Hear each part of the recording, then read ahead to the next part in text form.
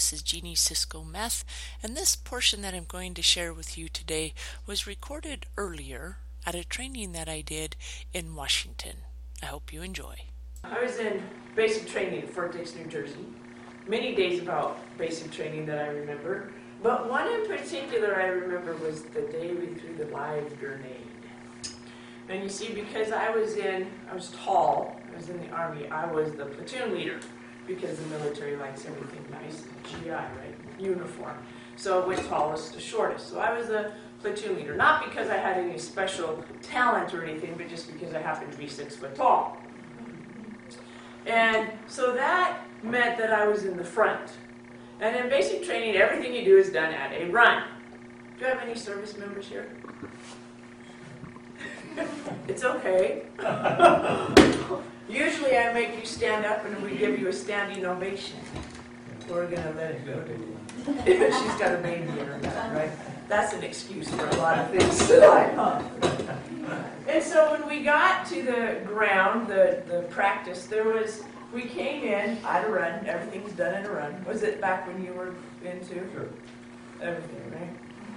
And you entered about right here. And over to here, there was a practice field.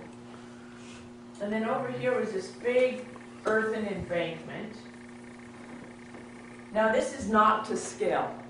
Because see, this field right here was huge, and this was much smaller. Because if I lobbed a grenade from here, this would have been blown up, right? So you got to realize that. I was not an art teacher. I was a PE teacher. Okay? Driver's ed. Driver's ed. And then right here, well, we'll get into that in a minute. I'm getting ahead of myself. I get so excited. So we get up, and Private Cisco gets to go first. And I come up here to the training instructor.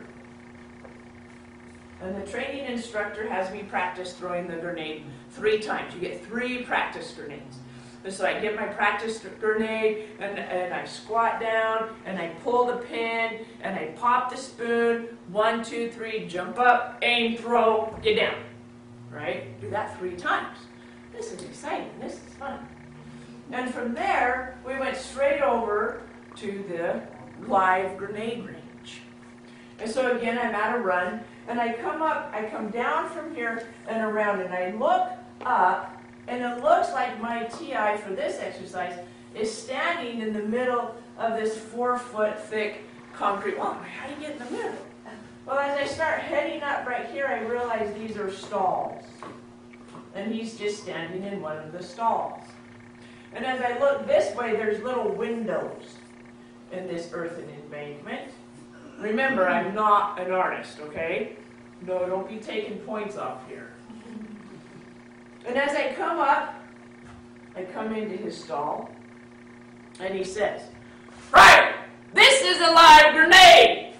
If you do not throw this property, we will die." Ooh, see? So, I take my live grenade, my heart's pounding. Oh my goodness, I'm scared, right? And I squat down, and I pull the pin, and I stand up, and I throw it, and I get down.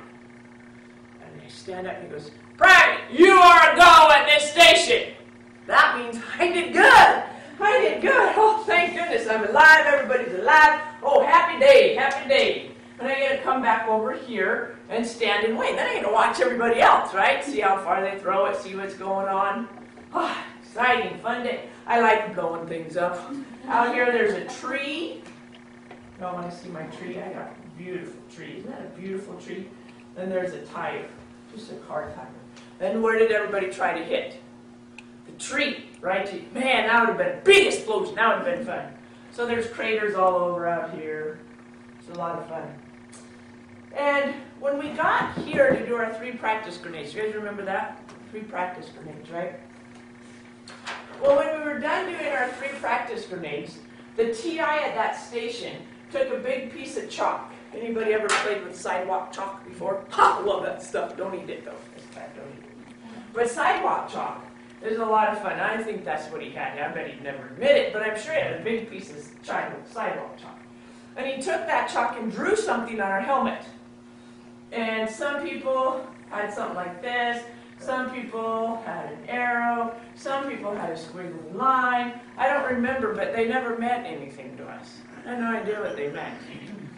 And so as we're going through this exercise, more people are getting on this side of the berm, right? And there's fewer people over here.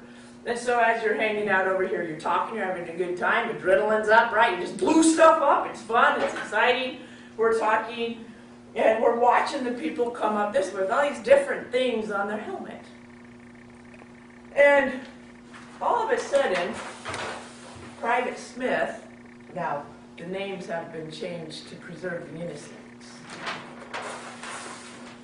Private Smith comes running up, and Private Smith has this on her helmet.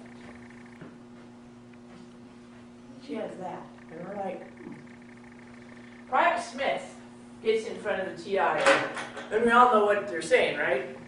Private, this is a live grenade. If you do not throw this properly, we will die.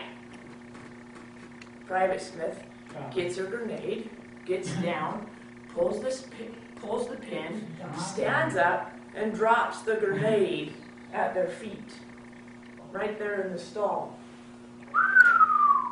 You could have heard a pin drop. So the drill sergeant grabs her, throws her over the wall into the other stall, goes over himself and covers her with his body. About the time all chaos breaks loose. Dirt, everything is flying, hits those windows. We can't see anything. We're like, whoa! I have goosebumps, just remember. Woo! That was intense! And as it's starting to settle down a little bit, we look back, and the GI picks her up and is chucking her out the back of the stall and pointing off to the side. Private Smith goes running off the side. I don't think she was a go at that station. But we immediately, right after we were like, whoa, we immediately turn to one another and go, what's on my helmet? Because you got to watch out for Private Smith, right? She might kill you. These are two big eyes. This kid is scary, right? So watch out for Private Smith. But you see, I'm kind of an optimist. I've always been an optimist.